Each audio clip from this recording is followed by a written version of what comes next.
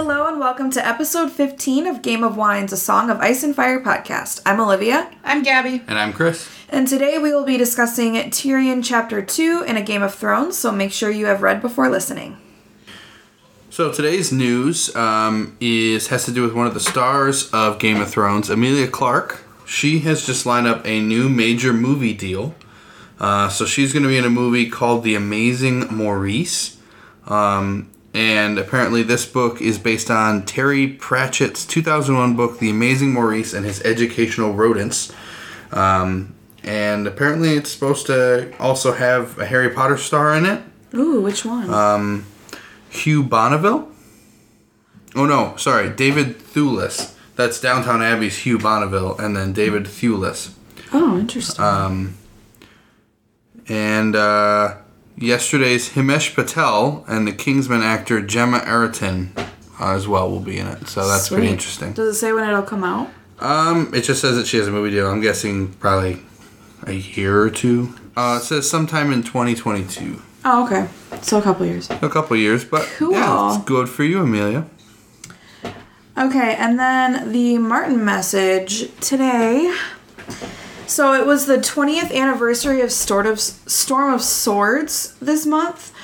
Storm of Swords is the third book in the series, and right now you can buy an autographed anniversary edition of the book with George R. R. Martin's signature on it for $50. And you can get that from GeneCocteauCinema.com. The book is also illustrated, and Martin even said it is the best one yet of the illustrated ones. That's cool. They might be sold out already, but I thought it was pretty cool. That's cool. Yeah. So the listener answers from last week. The first question was, would you heed Ned's warning if you were Robert? Why do you think he isn't listening to Ned? Hannah said, I think Ned is a pretty smart guy, and what he's saying just kind of makes sense. Plus, he's Robert's best friend, so I would listen to Ned. I think Robert isn't listening because he already has a decision made in his head. He doesn't want anyone else's opinion because his mind is already made up, so it doesn't matter what Ned says. He's doing what he wants to do. Like Liv said, his hatred is taking over. I agree with that. Agreed. And then Emily said, yes, the hand of the king is the hand for a reason. In this case, he's a voice of reason in the midst of a lot of emotion involved in Robert's head. I would trust him, but I think he's not listening because he has his own mindset and is just very stubborn in his thinking. Yeah, basically the same answer. Yeah. The second question was, why do you think Robert wanted to ride away from the rest of the group? Hannah said, Rob doesn't want anyone knowing that there might be some trouble. Nothing is fully confirmed yet, so there's no reason to incite fear or put ideas of rebellion in anyone's head. Fair. True. I think, like we said before, he just trusts Ned that much and doesn't want to talk to anyone else. Trust no one. Yeah. And then Emily said, I also think he has some major trust issues. Also, this is some juicy shit they're talking about that probably shouldn't be spread too much. Yes. Yeah. Thank you, Emily. Mm-hmm. The third question was, do you think Robert is justified in trying to kill Daenerys from his point of view? Hannah said, I think Robert's desire for punishment for the one who hurt Lyanna is justified. However, killing a 14-year-old girl who had nothing to do with it just because of her last name is injustice. Yep, and that's exactly what Ned said too. And then Emily said, no, because Daenerys didn't personally do anything wrong, except being unfortunate enough to hold the Targaryen name. Although I do understand that he wants to stop the birth of more Targaryens, but still, don't kill her, man. Very true. Thank you, guys. Yep. All right, so review of last episode. We were with King Robert and Ned as they discussed a few very important topics, including Daenerys Targaryen and Jorah Mormont. Today, we're going to be joining Tyrion heading north to the Wall. A very tough journey. And Tyrion stops to read and has a little heart-to-heart with Jon. Nice. The wine we are having tonight, it's Arbor Mist. It's pineapple, strawberry, pink Moscato. So it's super, super sweet. But it's a sweet amber, which we see Tyrion drink this chapter. So, you know, had to go with what Tyrion's doing. Arbor Mist is so easy. It's like one of the fruitiest wines. Oh, that's sweet. So sweet. Yep. Yum. Super yum. It's like candy. It's like juice. You literally just, it goes down so easily. Alright. Sorry. I knew that was gonna happen. Just knew she was gonna be like. Alright, are we ready to dive in? Yeah, man. Alright. Let's do it. So, Tyrion is traveling north from Winterfell to the Wall with Benjen and Jon. He noted that it felt like the north went on forever. He knew the maps of Westeros very well, but actually traveling in the north was a completely different story. And he said that the maps did not do it justice, like, for its size and everything. That's kind of awesome. Yeah. So he left with Jon and Benjen the same day that the king and their party left for King's Landing, and it sounded like they were traveling together for a little bit, but then the party going to King's Landing, like, they both, like, went their own separate ways. So the King's party turned south to go to King's Landing, and the party going to the Wall turned north. Tyrion noted that it had grown much colder after they had turned north and much quieter. And then he goes on to kind of describe the land that he's observing. He said to the west, he saw gray and rugged hills with tall watchtowers placed on stony summits. And to the east, the land was lower and flat across the plain that stretched as far as the eye could see. He also saw to the east there were stone bridges, narrow rivers, small farms, and small inns where they found shelter at night. And the roads were well trafficked. And then it goes on and says 3 days in and the farms became more sparse and there was more heavily wooded forest that made their appearance. By the 5th day, the roads had turned into rough mountains which also brought snow.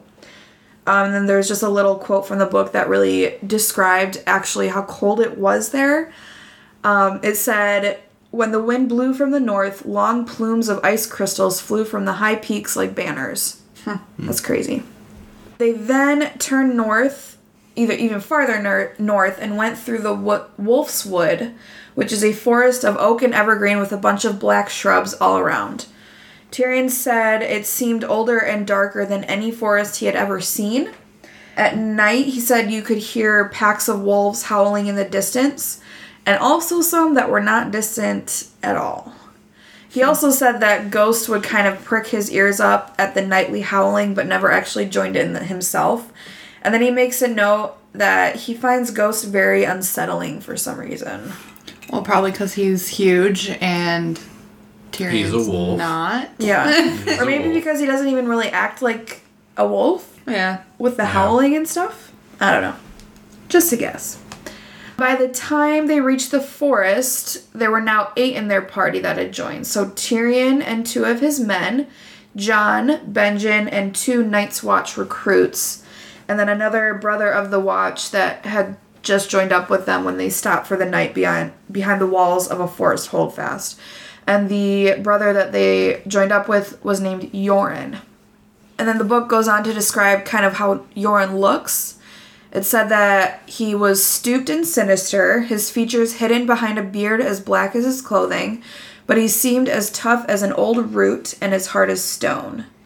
With him, he had 2 peasants from the Fingers, which is a small group of islands, and Yoren said that they were rapers and that their sentence was to serve the rest of their life on the Wall. And then after this, Tyrion kind of summarizes who's all in their party now. So there's 5 men, 3 boys, a dire wolf, 20 horses, and a cage of ravens, which he calls a curious fellowship. Yeah. That's for sure. It's a mismatch bunch. Yes. And then he goes on to describe Yoren a little bit more. He had a twisted shoulder and a sour smell, hair and beard. Ew. I know. The rest of it's disgusting. Yeah. His hair and beard were matted and greasy and full of lice. His clothing was old, patched, and seldom washed. And he said that the 2 recruits smelled even worse than Yoren and seemed stupid and cruel. Doesn't it seem like everyone would get lice? Yeah. Lice in your beard. You're going to take it into the Night's Watch. Everyone's going to get lice. How do you Everyone's get going to rid have to of shave it? their head. Yeah. Ew. It's disgusting. Or they just don't care. Yeah. Because they don't. So everyone in the care. Night's Watch has lice? Yeah. Gross. That's disgusting. Nasty. That's horrifying. It's a regular thing up here. Yeah. Yeah. So I did a little more research on Yoren, and he actually suffered a shoulder injury, which made it impossible for him to fight with his brothers anymore. So now his only job is to collect recruits and prisoners who would join the Black. I don't know if we said this before, but joining the Black means becoming a brother of the Night's Watch. Did you get a black cloak? Yes, Yeah. exactly. Tyrion thinks Jon had a different idea of who Night's Watch recruited. Jon thought that they were all like his Uncle Benjen, but apparently Yoren and his recruits were like a rude awakening to him. Tyrion said that Jon chose a hard life, or a hard life had been chosen for him. Yeah. So, without his full knowledge of what the Night's Watch actually was. But everybody's not like Uncle Ben here. Right. Yeah. Yeah. Tyrion said he had less sympathy for Ben than he did for Jon because Benjen dislikes the Lannisters just like his brother Ned. Benjen was not pleased when he heard Tyrion wanted to join them on his journey to the Wall. He said when they first started the journey, Benjen said, "I warn you, Lannister, you'll find no inns at the Wall," trying to make it so that he would feel too uncomfortable to continue on with them. But Tyrion comes back with his quick wit and is like, "No doubt you'll find some place to put me. As you noticed, I am quite small." Benjen could not say... So then Benjen goes on and said he couldn't say no to the Queen's brother, so he reluctantly let him join their journey, but not without another snide remark. He says, "You will not like the ride, I promise you that." And ever since the journey started, Benjen had been working his hardest to make sure that Tyrion's journey was unenjoyable. He's so petty. He's so petty. That's pretty... So then it's the end of the first week of their journey now, and Tyrion said that his thighs were raw and painful from riding, his legs were cramping, and he was so cold.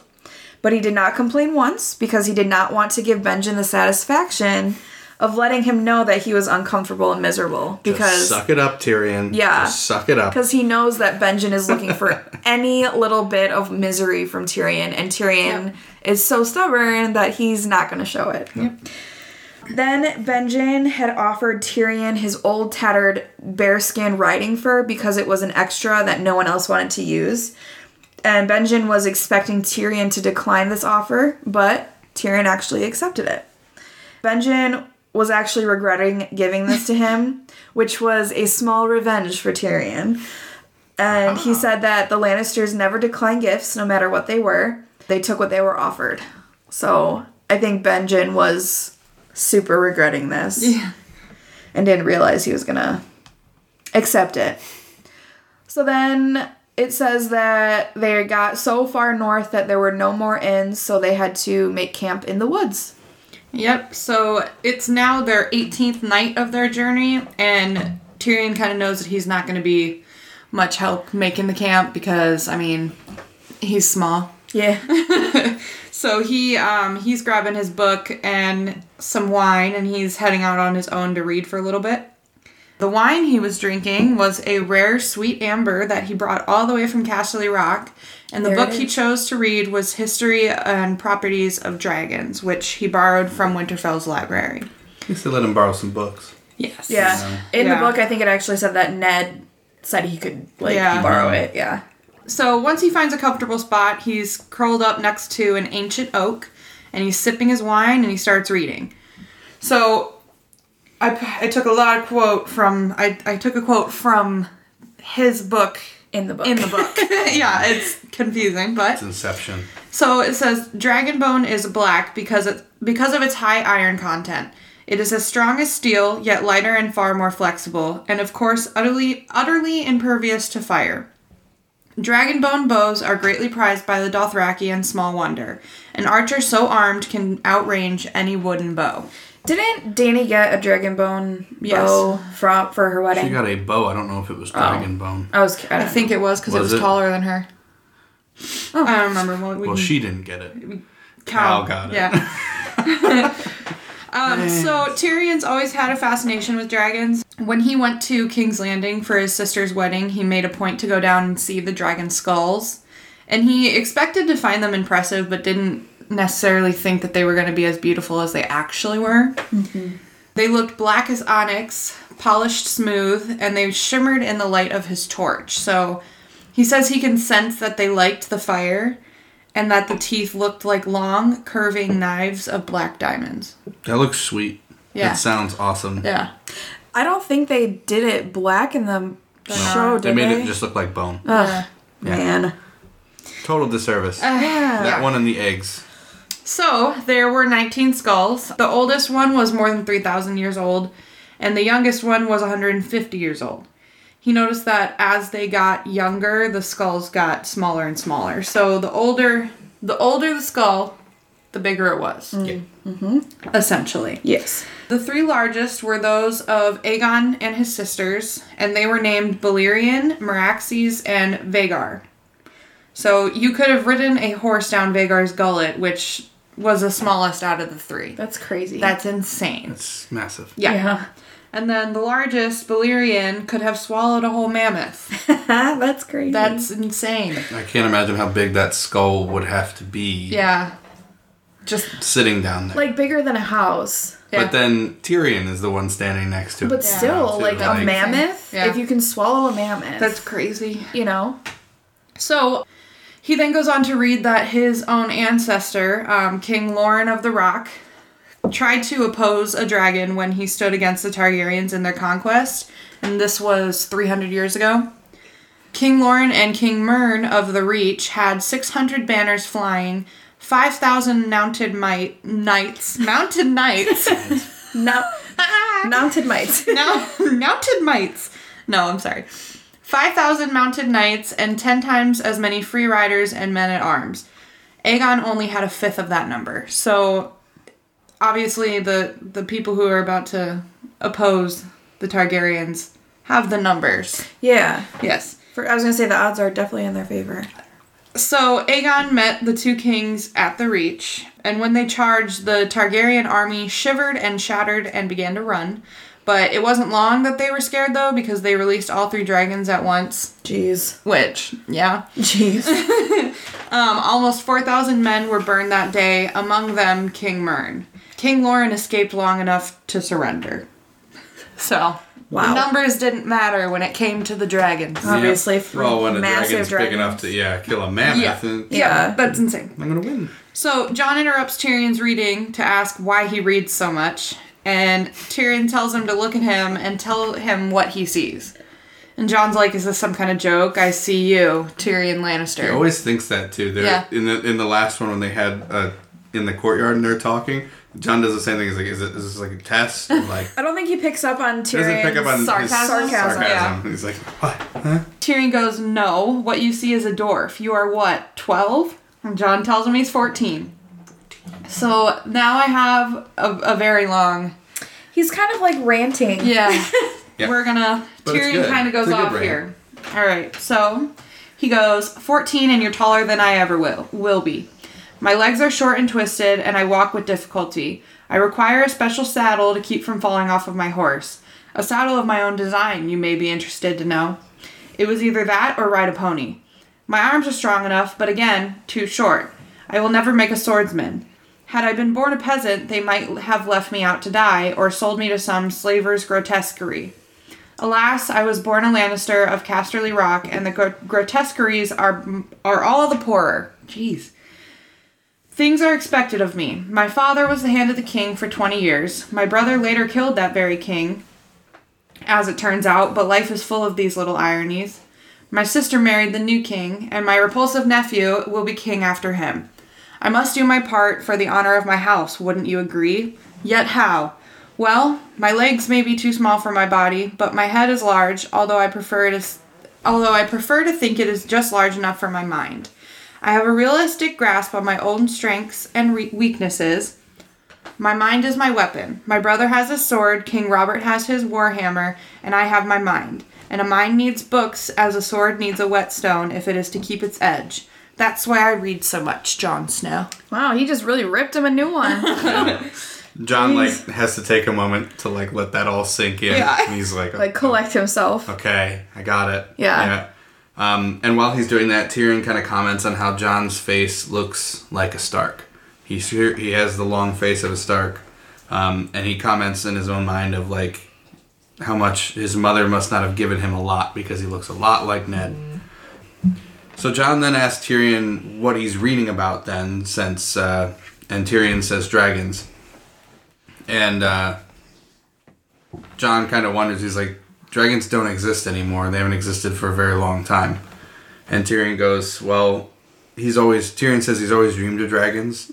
And I think this is a little bit of a pyro moment that he lets him in on.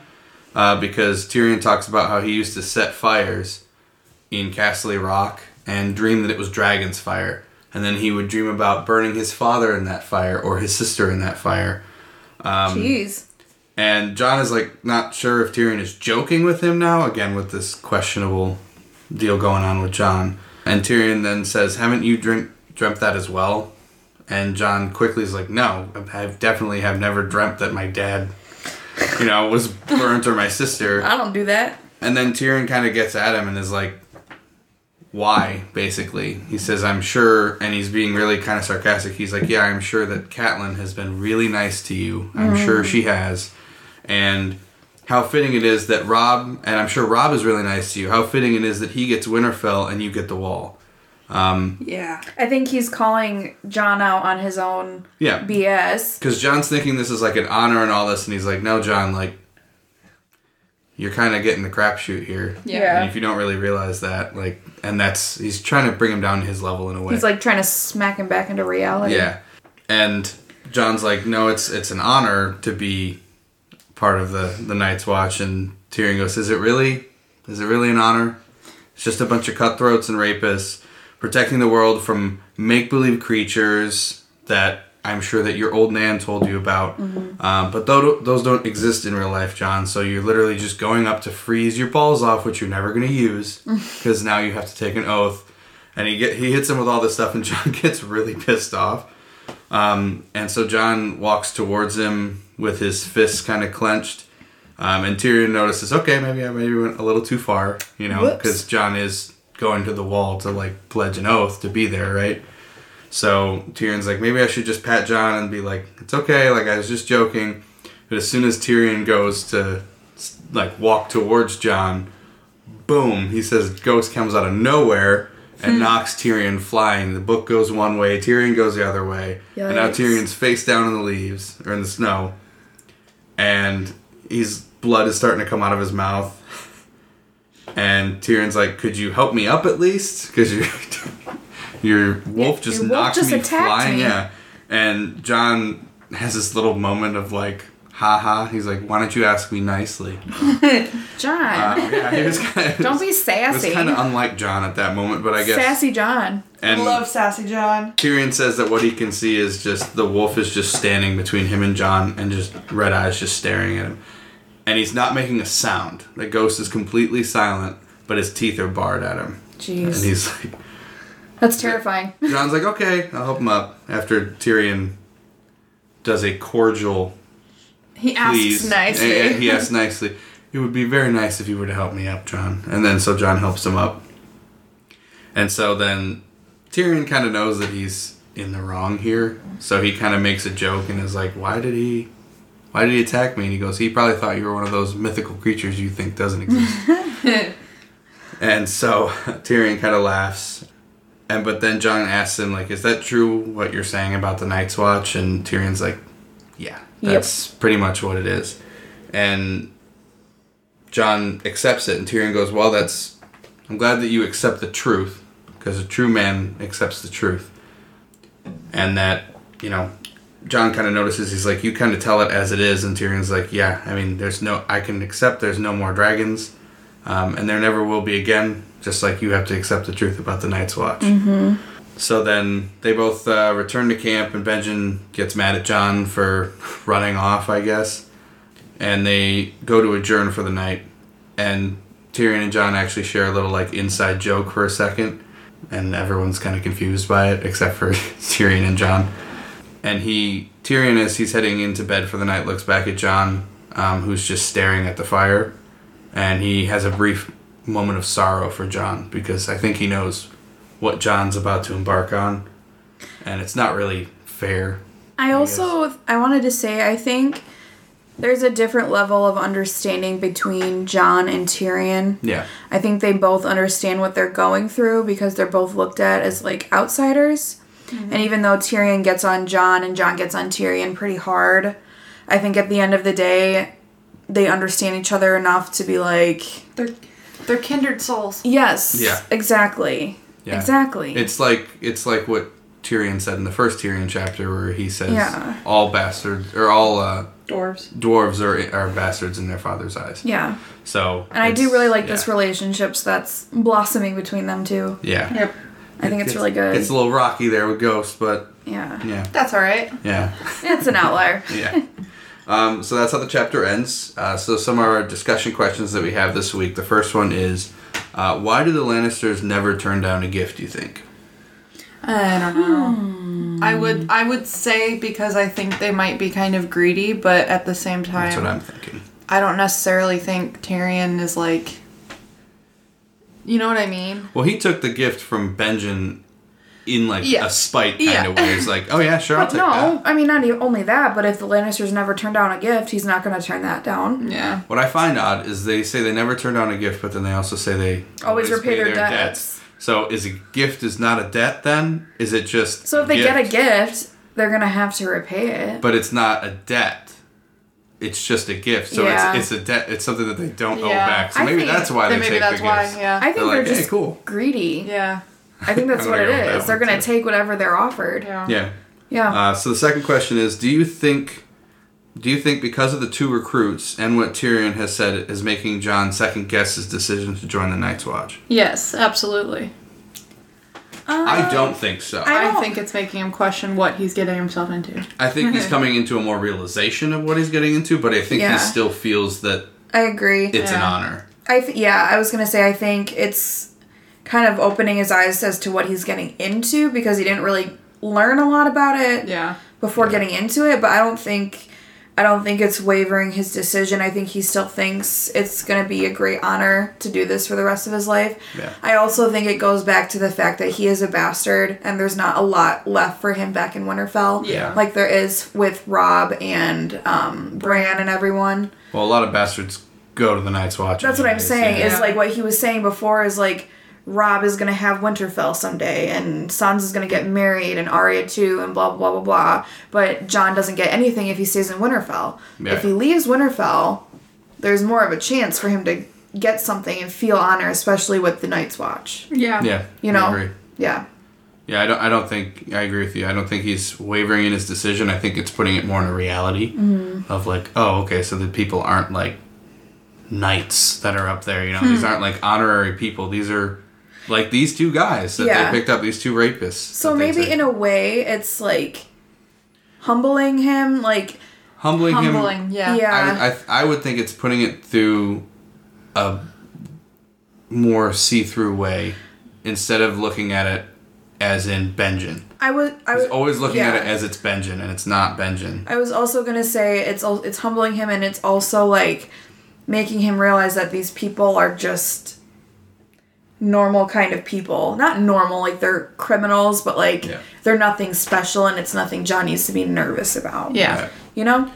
So the third question we have, are we good with that answer? Yeah. Yeah, we're good. Okay, so the third question we have is, why do you think Tyrion is so brash in the way that he talks about subjects with people? We've seen it in a couple chapters so far.